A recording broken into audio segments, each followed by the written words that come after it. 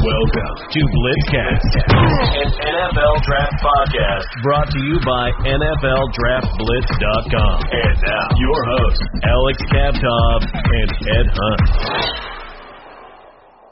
Welcome to BlitzCast number 102. Ed Hunt, Alex Kaptov, we're in the house. We're getting closer to the NFL Draft. We're less than a month away. We're going to have a great interview for you at the end of the show, but right now we want to get to quarterback talk, Ed. So we're going to speculate, Ed. There have been some whispers out there that the Miami Dolphins really love Joe Burrow, and they want to move up and get that number one overall pick in order to draft them. And obviously, I'm sure most teams that don't have a starting quarterback would love to move up and draft Joe Burrow from LSU, especially with the year that he had. But it's not going to happen. I mean, the Bengals are not going to surrender that number one overall pick. They want to get a quarterback, a franchise type of quarterback that can lead them into the future for the next decade. So the Dolphins have the number 5 overall pick. Most likely they're going to trade with the Detroit Lions to get to the number 3 spot, but it doesn't matter. Let's just assume that the Miami Dolphins are in the driver's seat for that number 2 quarterback in the draft. So I want to pose the question to you, Ed. Who would you take if you were the Miami Dolphins, a team that's been starving for a franchise type of quarterback since the Dan Marino days? Would you take Tua from Alabama, or would you take Justin Herbert from Oregon? Yeah, I really like the plan for the Dolphins to trade up to the number 3 pick, and maybe they have to give up a little bit of draft capital, but they have plenty of draft capital. I like the idea. I like the idea of going with Justin Herbert. He's a guy who can hit moving targets with accuracy. He has good vision as a runner. He can throw under pressure. He has a zip on his passes. And I think his internal clock is getting better every year, and I think it was his best his senior year. I think Justin Herbert is the safest pick of these quarterback prospects. I mean, obviously Joe Burrow kind of in his own category, with the year he had. But I mean, Justin Herbert is, I mean, he's been, he's started for a lot of years. He's been successful.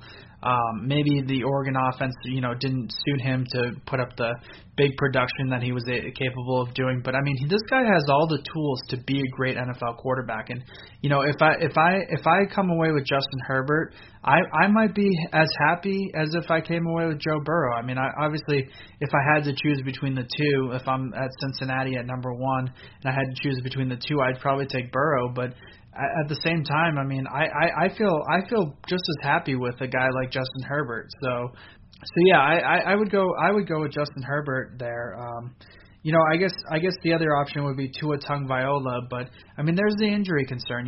He did have an injury that has ended careers for a lot of famous athletes in a lot of different sports. And he has recovered well, and from all the reports.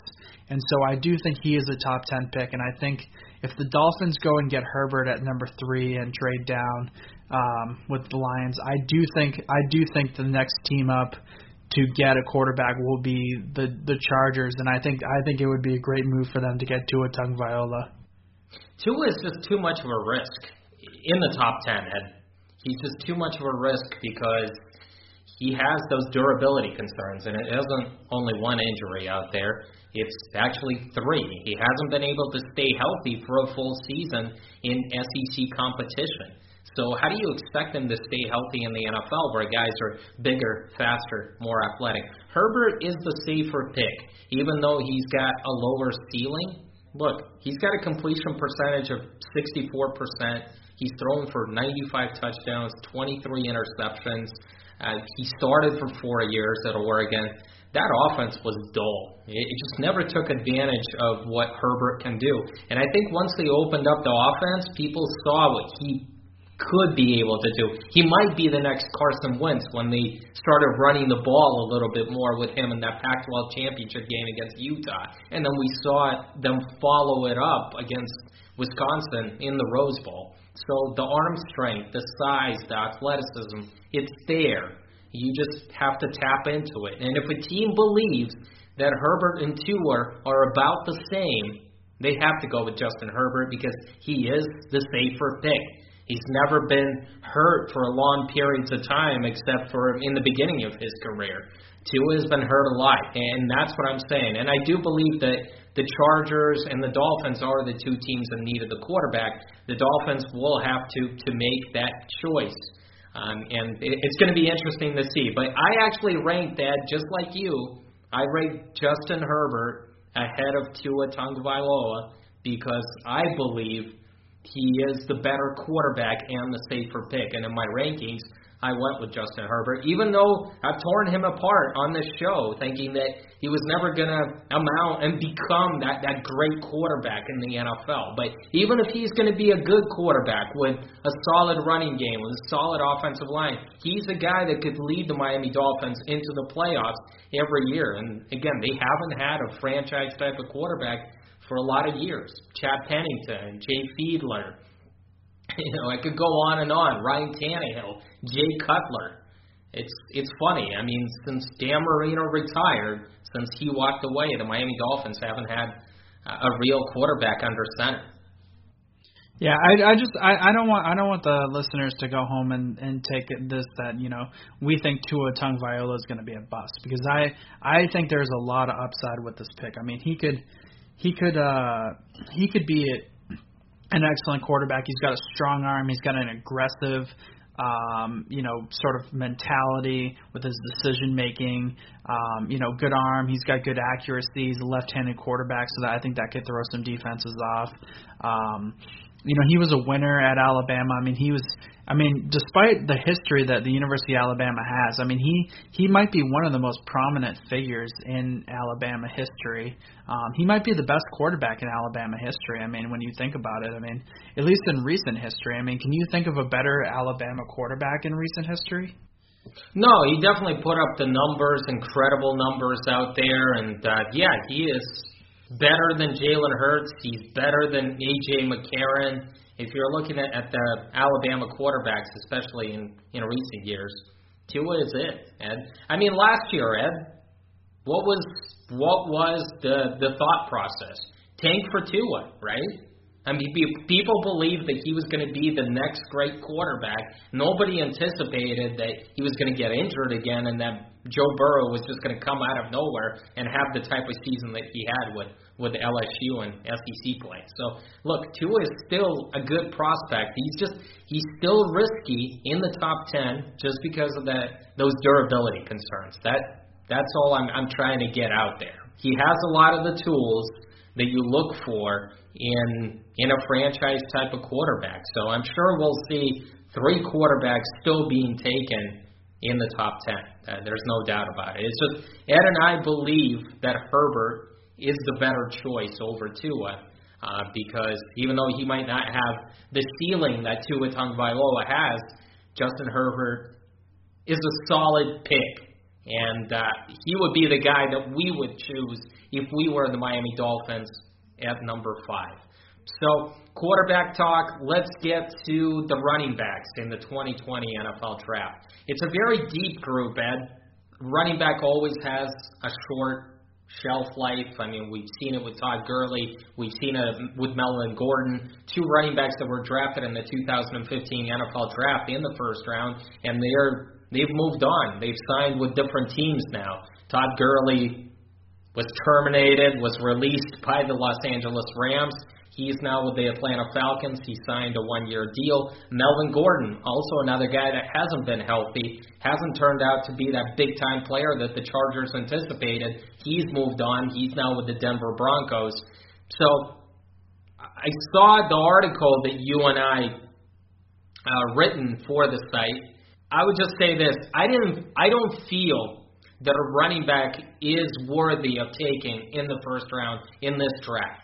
I believe we will see a run on running backs on day 2. There's some quality guys on day 3. But I saw your answers, Ed, and you believe that 3 running backs should be drafted in the first round in the 2020 NFL Draft. Yeah, I just think that Dobbins, Swift, and Jonathan Taylor are all elite backs. They're all immediate starters in the NFL, and I think I mean, there is still a market for teams that want an intermediate feature back. And so, we've seen guys like Melvin Gordon when he was drafted, and Ezekiel Elliott, and teams do draft high capital, good draft capital for a good running back. I mean, teams still want a guy who can run the ball and give them that competitive advantage when running the ball and making tacklers miss. I mean, it's not my philosophy, but I think there are teams that want that, and so I legitimately think we're going to come out of the first round with 3 running backs. If you want to make the playoffs, you have to run the ball. But the thing is, you can find quality running backs on day 2, day 3, even on undrafted free agent market. We saw that with Phillip Lindsay a couple of years ago. So just because you're drafting a running back in the first round doesn't mean you're going to get a franchise type of guy. For every Todd Gurley, and he did give the Rams 4 or 5 quality years, for every Melvin Gordon, for every Ezekiel Elliott, there's a Leonard Fournette, there's a Darius Geis. So you always have to remember that. These guys, they take hits, and their shelf life is not a very long one. So I've always been a proponent that you could take a player that could be a star for you for the next 10 to 12 years in the NFL. You take that player at another position instead of taking a running back that's going to give you 5, 6 good years, and then you move on. And we see that a lot of the times. Every year it seems like the running backs, if you're over 30, that's it. And we see it with David Johnson. He gave Arizona Cardinals 1 good year. Look what happened to him. So it's a risky position to take in the first round. If you could take a guy at another position, he could give you 10 to 12 good years, and I think you go with that. So let's start with your top 10. Well, I just want to have my defense of my position. Just to be able to explain my position a little bit better. I'm a big believer in actually just taking running backs on day 3. I mean, find guys who can pass protect and play special teams, and that's really my philosophy. I don't believe in using high draft capital on running backs either. I actually like more of a committee approach, and I like more of a lesser draft capital. And I mean, a lot of these guys, you just kind of keep drafting them. I don't really believe in signing running backs to second contracts and stuff like that. So, I mean, I'm with you. I'm just saying the difference is that I'm saying what teams will do as opposed to what I would do. And so what I would do is I would draft, guys on day 3, mid-round, if I needed running backs. But at the same time, if I want to, I do think there are teams out there historically who have said, you know what, we want to invest some draft capital in a good running back and get a good feature back. So that's really my position there, and I just want that to be clear. Absolutely. I mean, since the 2015 NFL draft where Todd Gurley and Melvin Gordon were drafted in the first round, we saw guys like Leonard Fournette go to the Jacksonville Jaguars with the 4th overall pick. We saw, obviously, Christian McCaffrey go to the Carolina Panthers with the 8th pick. We saw Saquon Barkley go number 2 in that draft where Dave Gettleman decided to go with the running back over a quarterback. So, absolutely, there are plenty of GMs out there that believe, hey, we'll use the back for 5, 6 years.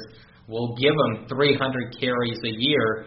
We'll just the wear and tear, and he's going to be a good back for us, but we're not going to sign him to a second contract.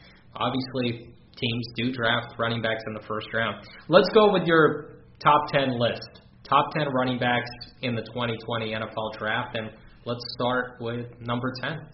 Okay, well, my number 10 is he's kind of one of my underrated guys, and he's the guy I think it might be a little bit surprising. I kind of like this kid Darius Anderson from TCU. Very speedy guy, great outside runner, explosive runner. I think he can make tacklers miss with his speed and agility. I mean, he has some weaknesses. He's not great at breaking tackles, and he needs to stay up more upright when pass blocking. So there's some kinks, but I mean, this is my number 10. So I like this kid Darius Anderson from TCU. And the Senior Bowl liked him, Ed. He was added to the Senior Bowl and was one of the backs in Mobile, Alabama this year. So obviously they agree with you. He was one of the better senior running backs out there. Yeah, so we'll go on to number 9. I like this kid, Joshua Kelly, running back from UCLA. Actually, Steven Montez gives this guy pretty good praise. He executes the option well in college.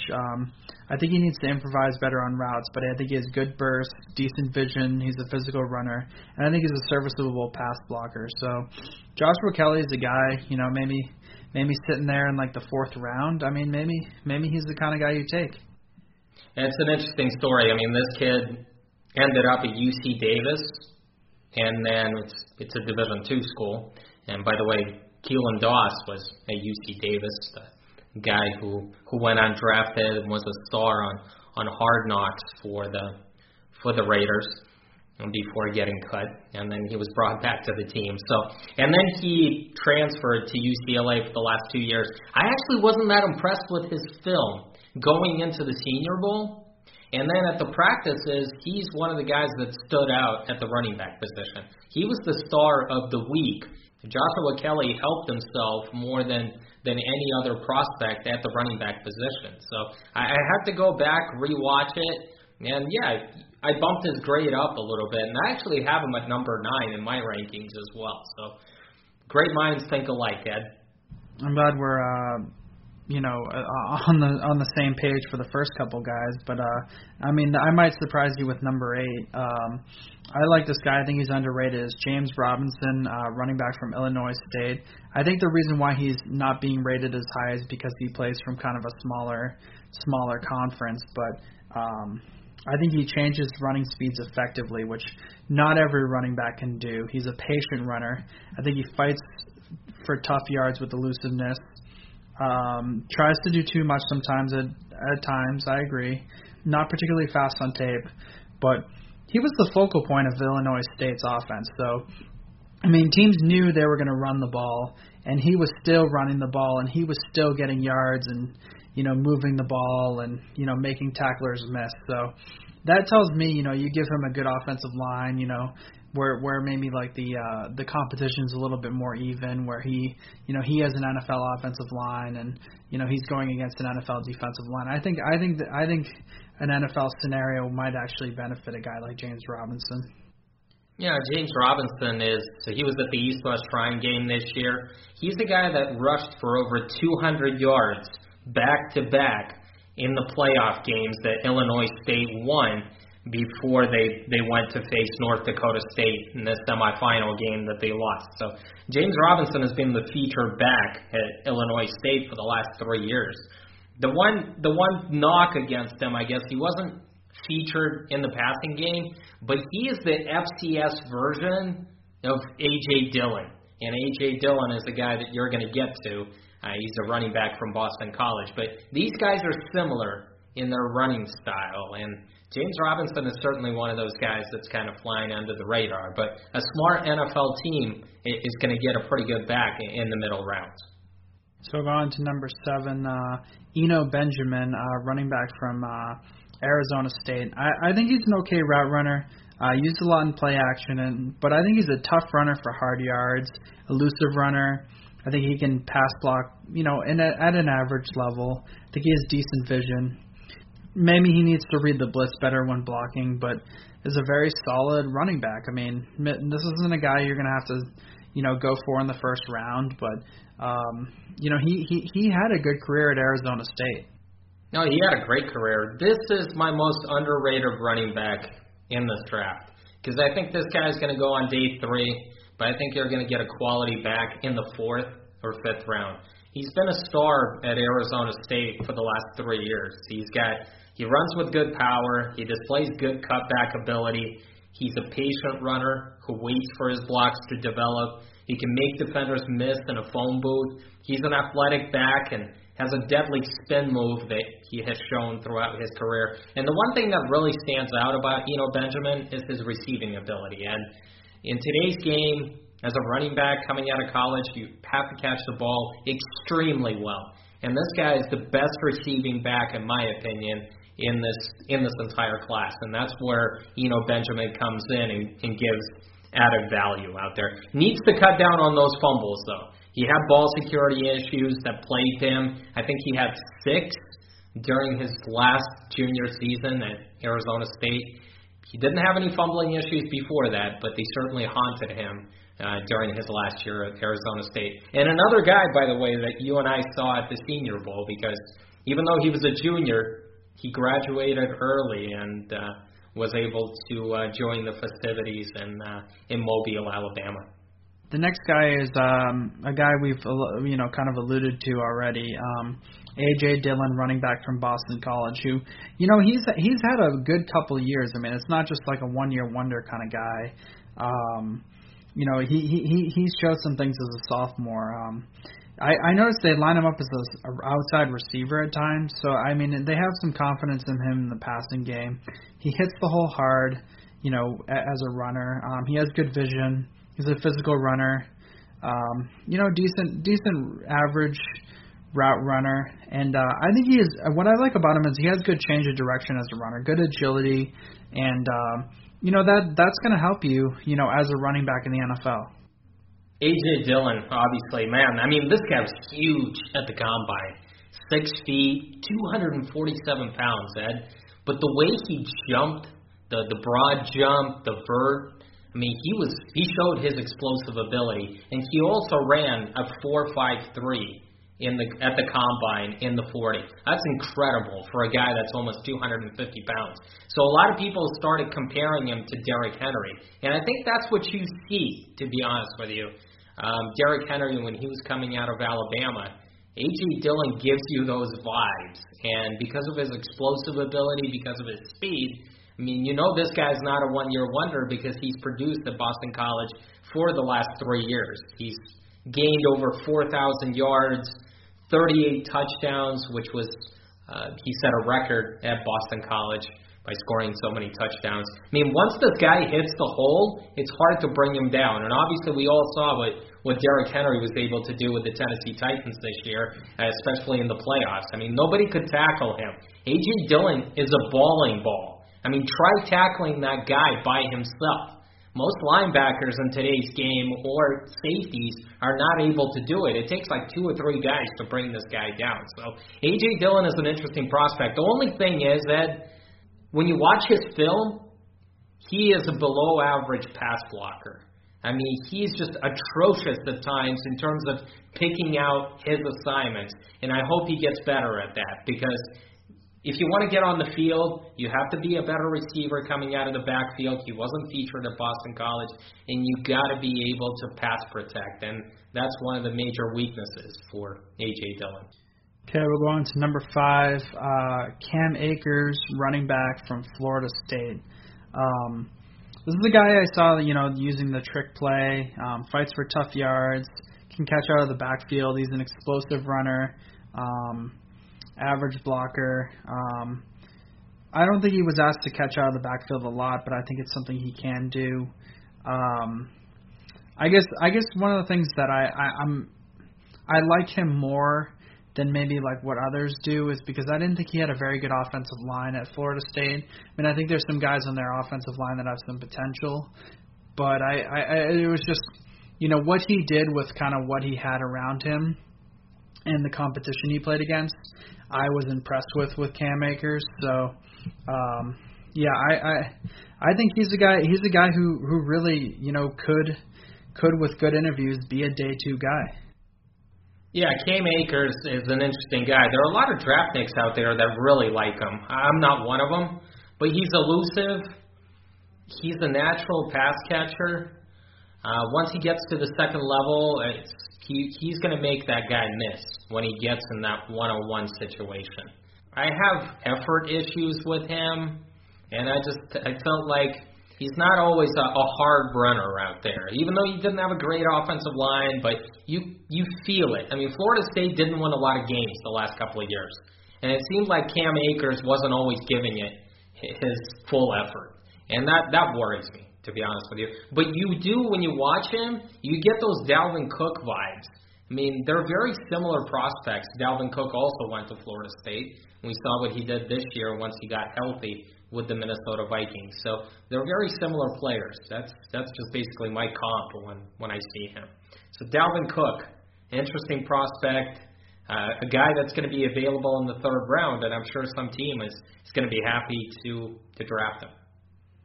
So we'll go to number 4. This is a guy that I think really had a great year at LSU, Clyde Edwards-Helaire. He was a running back for that team, elusive runner, good catching out of the backfield, lined up as an outside receiver at times, good route runner for a running back, can be an explosive runner, good vision.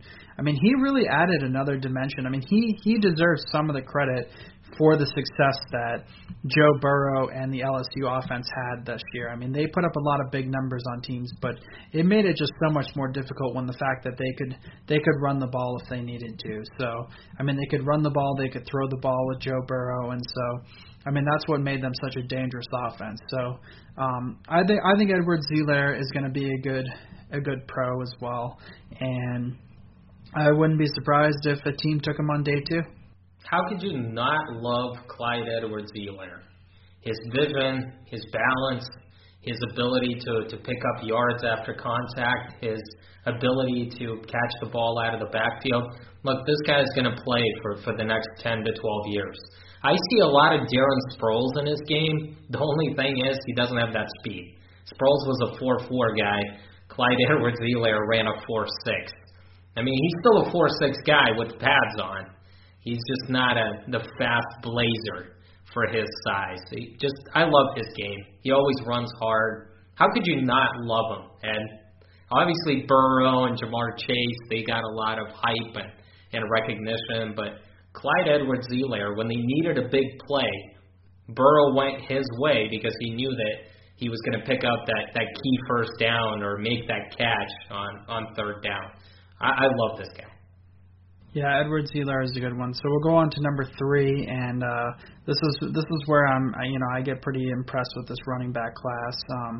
I'm going to put number 3 as DeAndre Swift. I know others have him higher, but this is a guy who's able to dig out hard yards for a little guy. He did get shut down early against Notre Dame, but he has decent burst, ran out a lot of the shotgun, good catching out of the backfield, and good pass blocker. Really what I like about him is he's explosive. He's a big play guy, and he showed that he can be, dominant in the SEC. And so that tells me that I think he can be a good running back. He's not going to be the biggest guy in the NFL, but, sort of that speed back. And we've seen a lot of those, guys like an Alvin Kamara, maybe they weren't like the biggest guys, but they had great speed and explosiveness, and were able to dig out the big play. And so I think DeAndre Swift is a first round guy. Georgia running backs have had a lot of success in the past. Todd Gurley, Nick Chubb.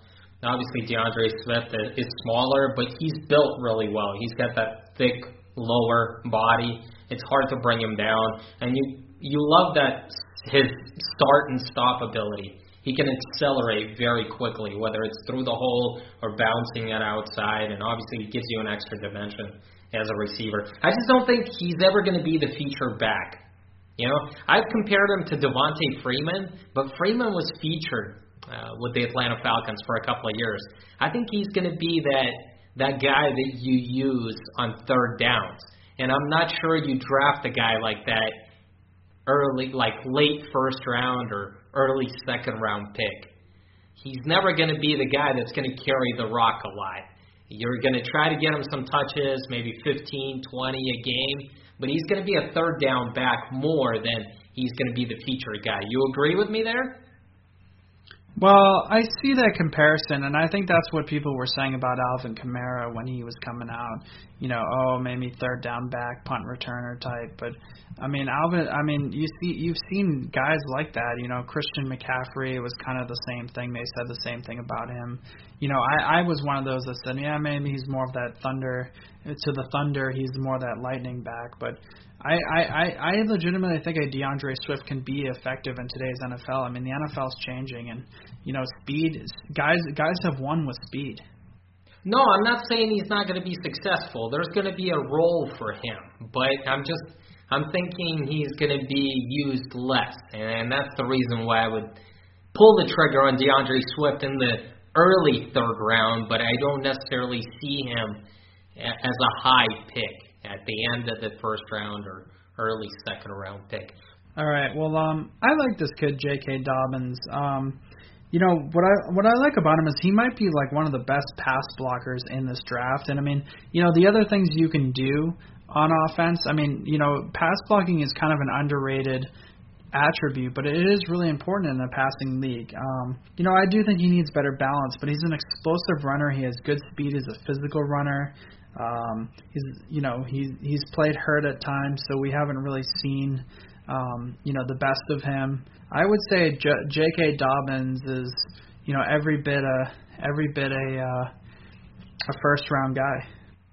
J.K. Dobbins is my favorite running back in this draft. I have him number one in my rankings when they come out. My final running back rankings come out because I believe he's the best all-around back in terms of his power, in terms of his pass-catching ability, in terms of his pass-blocking ability. I'm glad you mentioned that. I think he is the best pass-blocking running back in this draft. I just love his ability. He runs angry. He did that as a junior. I had questions about him as a sophomore, but as a junior, he was on a mission, and he really did well. And a lot of people like to talk about Justin Fields, but it was J.K. Dobbins that was steering that ship into the playoffs, and they nearly pulled it off. I mean, in the beginning of that Clemson game, he was incredible in that first quarter. So J.K. Dobbins is my number one running back in this draft just because I believe he's the best all-around runner. And you have to be a good pass catcher. You have to be a very good pass blocker in this league. And Dobbins definitely gets it done. So I guess the drum roll for our number one. I don't know if it's a secret that I'm a big fan of Jonathan Taylor from Wisconsin, and I know his draft stock has kind of fallen, but I mean he's about as good of a runner as I've seen in a few years. He had a lot of carries at Wisconsin. He's elusive. He's a physical runner. He has a rare combination of power and speed. He's athletic enough to hurdle tacklers. He has good burst out of the backfield. They didn't ask him to catch a lot or block a lot. He was more the kind of the carry the load guy. But this is a guy I could stick right into my lineup and be my feature back. I think that means that, I don't know if I'm going to get a lot of longevity out of him. He has a lot of tread on his tires from, his college career. I mean, he was the feature back 3 years at Wisconsin.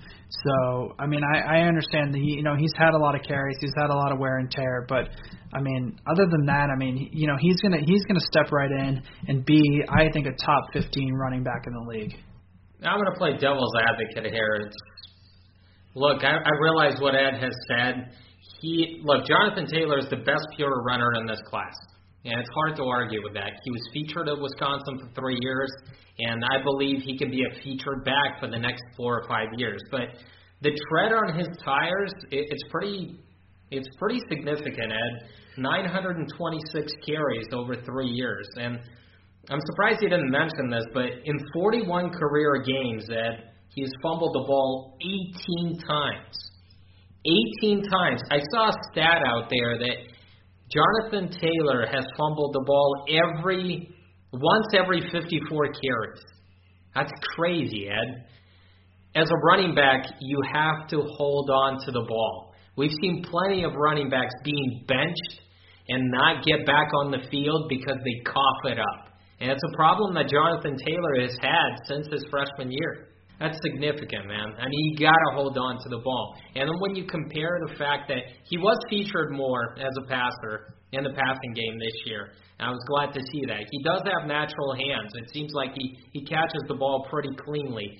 But he can't pass protect. He hasn't been in those positions. And I'm just curious if he'll be able to handle it because he wasn't asked to do that a lot at Wisconsin. You have to be a pass blocker in this league. The wear and tear, the fumbling issues. Those are my concerns. If he didn't have those fumbling issues, Ed, he would be a top 10 pick.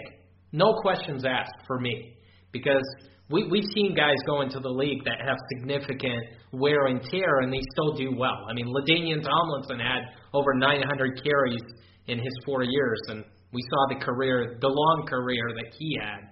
So I don't doubt, because of the power, the speed, his vision, his balance, Jonathan Taylor is a natural at the running back position. But you have to hold on to the ball and you have to pass protect. And those are the two major issues that I have with Taylor. All right, well... let's move on to your most overrated guy in this running back class. Surprise me. Who is it? I'm not a big fan of Anthony McFarland from Maryland. He's got very average burst, average vision. He's a decent pass blocker, decent change of direction. I think his balance needs some work, and I think he needs to make tacklers miss better. I mean, I think one of the main responsibilities of a runner is to make the first tackler miss, and I'm not seeing him do that. So I'm not a huge fan of Anthony McFarland. The other overrated guy I got is Tavian Feaster, running back from South Carolina. Yes, that is me calling a South Carolina player overrated. You know, he is good at breaking tackles. I thought he had a hard time finding the hole against Alabama. You know, he's a decent pass blocker, but he's not as good as a receiver. He has below average vision, and he needs a better burst. So Tavian Feaster is not my guy. I am surprised that you put South Carolina running back on that list. But to be fair, Tavian Feaster was at Clemson for 3 years before he transferred to South Carolina for his final season. So he is not an original South Carolina Gamecock. So who is your most underrated running back in this draft? You know, I really like this kid. I mean, we talked about him before, but I really like James Robinson. I just think I think he gets overshadowed because he played at Illinois State, but I think he's going to be actually a very good NFL running back, and he'll get drafted a little bit later. But I mean, that might be a guy I might target like 4th round. I think you get him behind an NFL offensive line, and I think he'd be effective for you.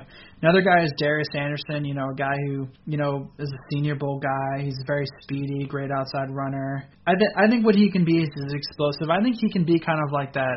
You understand what I mean when I say like a thunder and a lightning kind of combination, Yeah, that big play threat. That big play threat in an offense when you need one. He can hit that home run. He can make the defender miss in the open field. He can catch the ball out of the backfield. The running back by committee. I mean, those are the guys that you draft on day 3. Guys that can come in and do a role, whether they catch the ball well out of the backfield, or they're good short yardage backs, or they're big play threats. I mean, that's what you're looking for. Most teams in today's NFL use a 2-back committee. And by the way, I'm glad you're mentioning James Robinson from Illinois State, because on this show, I'm always sticking up for the small school guys from FCS schools, and usually Ed plays it coy, and he usually doesn't stick up for them. He usually puts them down. He actually rose here and saw and recognized that James Robinson is a heck of a prospect, and he could be a good NFL back at the next level. I'm glad for that, Ed. I'm glad you finally came around and you're on the bandwagon of a small school guy here. Yeah, I will admit, like, there is just a security in the fact that a guy played Power 5 conference football. I mean, he's got good tape against good competition. So, but when a guy has great tape against lower divisions, and I love it might be sad if we don't have it this year, but I love the whole non-conference thing, that we play 3 games of non-conference or 2 or 3 games of non-conference, because then it gives like teams like you can have an Illinois State, and then you can have them play a Power 5 conference team, and you can see how that player does in a Power 5 conference environment, and all of a sudden you start to say, wow, I mean, He's one of the better players on the field, and then it kind of says, well, he's just as NFL worthy as any of these other Clemson players or any of these other Illinois players, if they're playing Illinois, or Big Ten players, or SEC or Pac-12 players. Let's get to your sleeper, Ed. Yeah, there's a guy I really like, Javon Leake, running back from Maryland. I think he has decent vision, good balance, breaks tackles with speed, has sneaky burst, and is an explosive runner. He wasn't, he's a little bit overshadowed because he played in Maryland, and it doesn't, he isn't a guy who's going to go on day 1 or day 2. I think he might be a guy who goes like later on day 3. But I really think he's going to be a good running back. My sleeper is Jonathan Ward, a running back from Central Michigan. He's about 6'1", 200 pounds. This guy was at the NFLPA Bowl. I love how he runs inside. He's got that home run ability. He catches the ball well out of the backfield. He can make defenders miss. Seems to have good vision, quickness, and he was a team captain in 2019. Has to improve his ball security and has to improve as a pass blocker. But as far as the receiver, as far as the runner, he's done some really good things at Central Michigan over the last 4 years, and I think there's a guy that's just flying under the radar. He wasn't at the scouting combine, but Jonathan Ward, keep an eye on him. Also a guy, late day 3 or as an undrafted free agent. So that's the overview of the running back position overall. There's a lot of depth, and obviously Ed believes that 3 guys have the capability of going in round 1. I believe that none of the running backs will go in round 1 just because there's going to be a run on wide receivers and offensive tackles. But overall, Ed, it's a really solid group. Yeah, it really is a good group. I mean, this is a year, if you want a running back, go after a running back this year. I mean, this is, wide receiver is the strongest group. I mean, if you're going to draft a wide receiver this year. But, I like the corners in this draft. I think you can get a good corner in this draft, and I think you can get a good running back in this draft. We have Levante Bellamy on our show today. He's a running back from Western Michigan. How are you doing today, Levante? I'm doing great, man. Excited to be here. Awesome, man. Well, let's get right to it. Talk about what it was like to win the Vern Smith Leadership Award in the MAC in 2019. That's the league's MVP. Yeah, winning that award was just great. It was an accomplishment for me, my teammates, the coaching staff. It was just a blessing because, seeing how far I came without my injuries. And then in year 4, I was first team All-MAC to then being the Offensive MAC Player of the Year, the MVP of the league, and first team All-MAC again. It just shows that anything is possible, you know what I'm saying, as long as you stay dedicated, stay down, and just have a lot of hard work in you, pride. You got to be able to fail first in order to be successful. So I feel like the biggest thing with winning something like the Vern Smith Award is that if you ask any of the winners from years before back to the 80s, 70s, doesn't matter. I bet you they'll have a great story to tell you about failure and how they got to where they were. Levante, talk about overcoming those injuries early on in your career. Well, in year 1, I had a torn labrum, but I played the rest of the season on it. I got surgery after the season, my freshman year, so I didn't know what to expect. I didn't even know that I had something wrong with my shoulder. I just thought it was like separated or something slight, and it ended up being torn. So I got the surgery, and I overcame that one. I feel like the first surgery is always the easiest because it's like you've never been there before. So it was kind of like, oh, okay, well, like, man, I'll be fine. And then year 2, broke my ankle in the Illinois game. And then it was like I started to get worried. I started to get nervous because then I knew that maybe I'm injury prone or something going on that I don't know about. But it wasn't either, for real. It was just, I feel like it was more mental. I feel like when I got to college, I didn't understand the aspect of taking care of your body because all throughout high school and being 16, stuff like that, like you never had to even stretch for football games. So then you get to an age where it's like, if you don't take care of your body is not going to take care of you. I didn't understand that until I got hurt a couple of times, and it was devastating because I had to watch. I feel like the hardest part is to watch guys who you know and love that play for your own team doing a job that that you could do just as well, if not better. And watching them do it, I feel like it kind of adds some fuel, and it prepares you to be a different person. When you were coming out, you were a 3-star recruit. How did you wind up at Western Michigan? Well, I was originally committed to play for Cincinnati, but like day or two before signing day, they dropped me. Blake Rowe and them dropped me, and they went a different route with Joshua Holloman. I still remember the guy that took over me. He was a running back. I think he's from Avondale or something like that. So they took him over me. We battled it out at one of these camps before, so I remember exactly who he was. He's a little bigger, a little stronger at the time. So then I had like the MAC. I had Kentucky. Florida State was interested, but they were so far away. Eddie Faulkner was at NC State at the time. He was very interested, but I feel like they knew they couldn't get me because I didn't want to go like super far away from home. That's why I was looking towards staying home. Then like IU and Purdue at the time, I just wasn't feeling them. So I started to look towards the MAC. I didn't know a lot of teams in the MAC. I knew of Ball State, but they had James Gilbert at the time, and he was from my area, so I didn't want to step on his toes because we were good friends. My mom always liked how Western was the only school that always sent handwritten letters home. And, like, you could tell that they were, like, handwritten. They weren't, like, like somebody had it typed, but it looked handwritten. She scheduled a visit, and I didn't want to go. I didn't. I'm not going to sit here and lie to you. I did not want to go. Like, I didn't want to go on no visit. It said it was like a 4.5-hour drive. I didn't want to go. And she convinced me to, to hop in the car and go. So we went. And, man, it actually ended up not being that bad. So I liked it. I liked the energy that Fleck had brought. It was a little different, a little weird sometimes, but I liked the energy he brought, and, man, I committed that day. Well, that's cool. P.J. Fleck, before he moved on, obviously he was at Western Michigan. You guys won a lot of games that first year when you got there, right? Yeah, we did. It must have been exciting being part of that winning culture in the beginning. Obviously, Fleck moved on, and you guys won 7 games like the rest of the way. But obviously that first year must have been exciting. As you look back on your career, Levante, what is your biggest accomplishment that you're most proud of? My biggest accomplishment I'm most proud of is probably just helping the young guys. I feel like that's probably my big.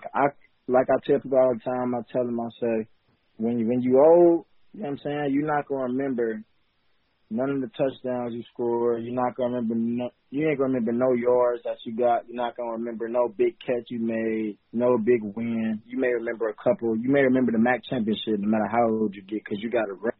That's like symbolization. But like the things you do remember is the lives you changed and the people you touched along the way. So I feel like if I remember anything or something that's like that, it'd probably be when this freshman Corey Kroom scored his first touchdown against Eastern Michigan. I remember that for the rest of my life because when he came out of high school, he came to our school early, so he left his high school in December, meaning he missed prom. He wasn't, you know what I'm saying? He was away from home, away from his girlfriend, away from his mom, and we working with him all year long. And to see it pay off and him at least get a touchdown or something to show his family and like his friends that he made the right decision to leave high school early and come to us was just like the biggest blessing for like me and my life and him and the whole team. So it sounds like you're not a big stats guy. You're a team guy. That's good to hear. Football players, it is about the team. It's about 100 guys on the roster in college. It's about that 53-man roster in the NFL. But you saved your best season for last. You had over 1,400 yards rushing. You scored 23 touchdowns as a senior. Talk about that special last season in 2019. Well, I knew I wanted to leave it all out there on the line for that last season. I didn't want to hold nothing back. I didn't want to leave no stones unturned. And I knew that it was my last chance to prove to not only myself but to the world that I am a good, guy at running back and I'm a great athlete and that I can do it at the next level, but I had to prove it.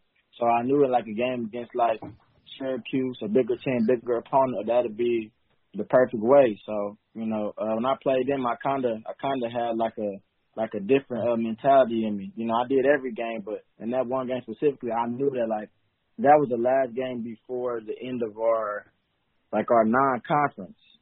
So I knew I had to bring it in that game, and I went 15 for 165 and 2 touchdowns in only the third quarter. I didn't even play the fourth quarter of that game, because of concussion protocol or whatever they tried to say it was, but there was nothing wrong with me. Yeah, so it was just, that season was just, it was all about proving everybody wrong. Like, anybody who ever doubted me, I wanted to prove everybody wrong. But along the way, I learned that I don't know if I was more trying to prove everybody wrong or prove myself right about who I really was, Because, you try so hard to prove everybody wrong about about like your capabilities and stuff like that. That like along the way you realize that like you also are trying to prove to yourself that you can do it or that like you did do it. Man, this season was like big for me. It was big for my teammates, and I'm just glad, by the grace of God that it ended up going the way that I wanted it to. Talk about being a kick returner in college and how that gives you added value to an NFL roster. Well, when you're not 230, 6'1", 6'2", the way some teams like, and you being my size and having return specialties is a great asset, because if you look on any roster in the NFL, any running back who's not like the biggest guy is going to have to play special teams, and that's what they need you to do. So it's like an added ability. It's like, unless you're the starting running back in the league, you're going to do special teams. And I don't mind doing special teams. It don't matter. Whatever I got to do for the team to win. What do you think is the key to playing the running back position? I tell people all the time, the key to being a running back is like in game, speed don't go out the window. You know what I'm saying? Like a lot of stuff is what you lose. Like in game, you may get hit hard enough to where, okay, now I got a bruise on my kneecap, so I can't run as fast as I want to. Now I can't cut.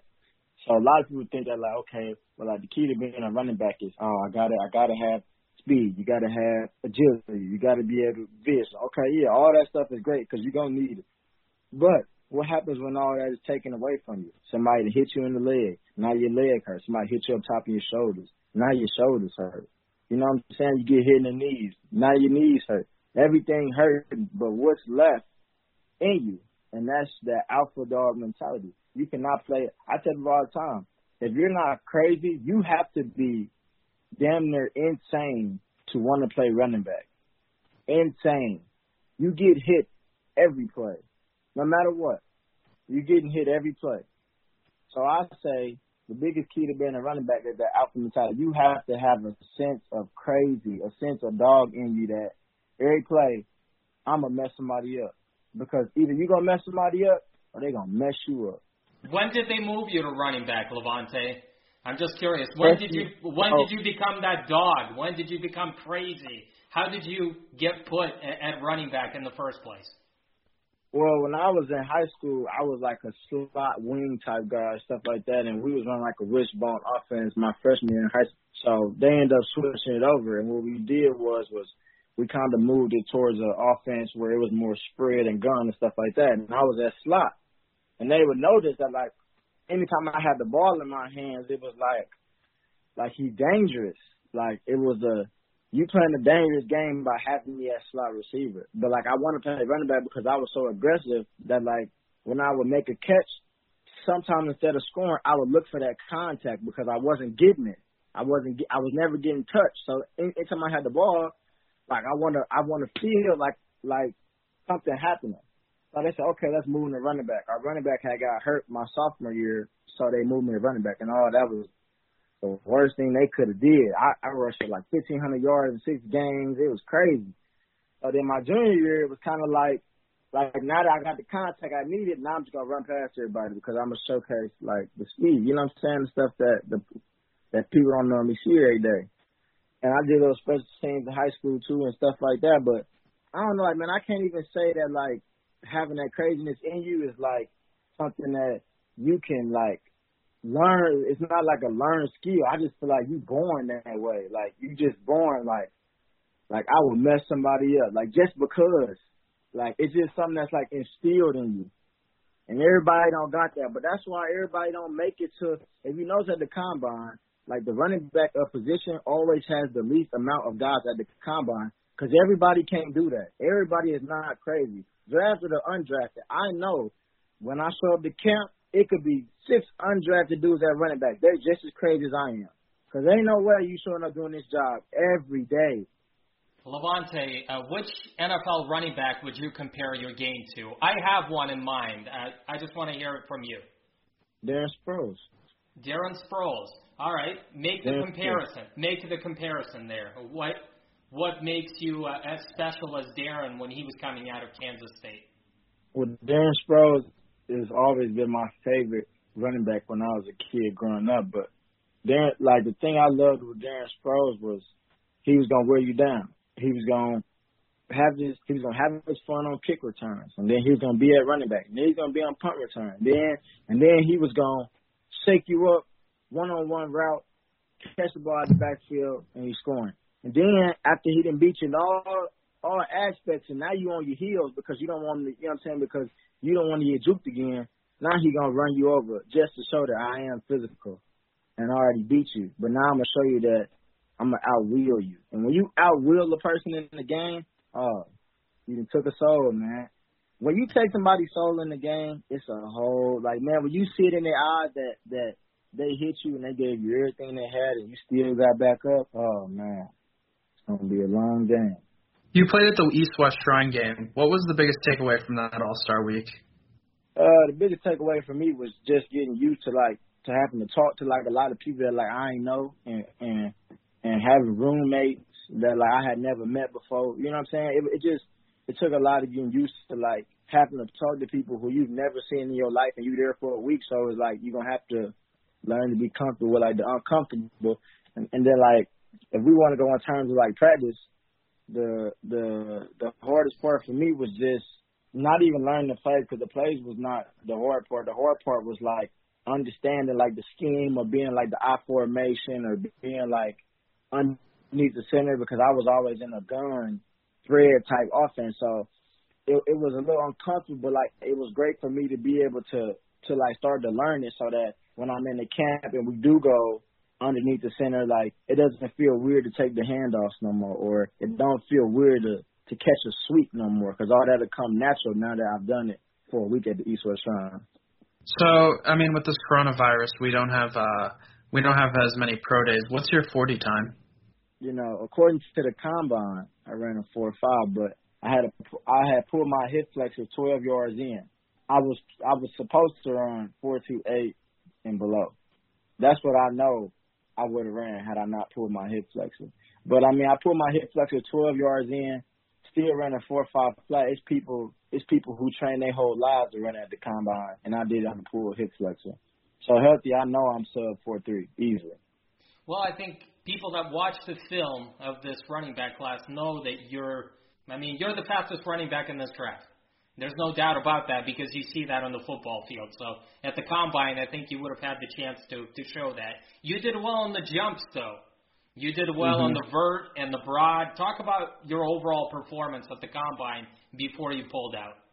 I mean, I knew, like, if you go back and look probably on any year in any combine, there's not a lot of people who gonna jump super high, jump super far, and not run super fast, or at least do what you think they're gonna do. But that was just, you know, like, I've always been able to jump high, far, and stuff like that. But it was just showing that like, I do have explosion. I can go up and get the football. It was a blessing in disguise, because that kind of made up for me not.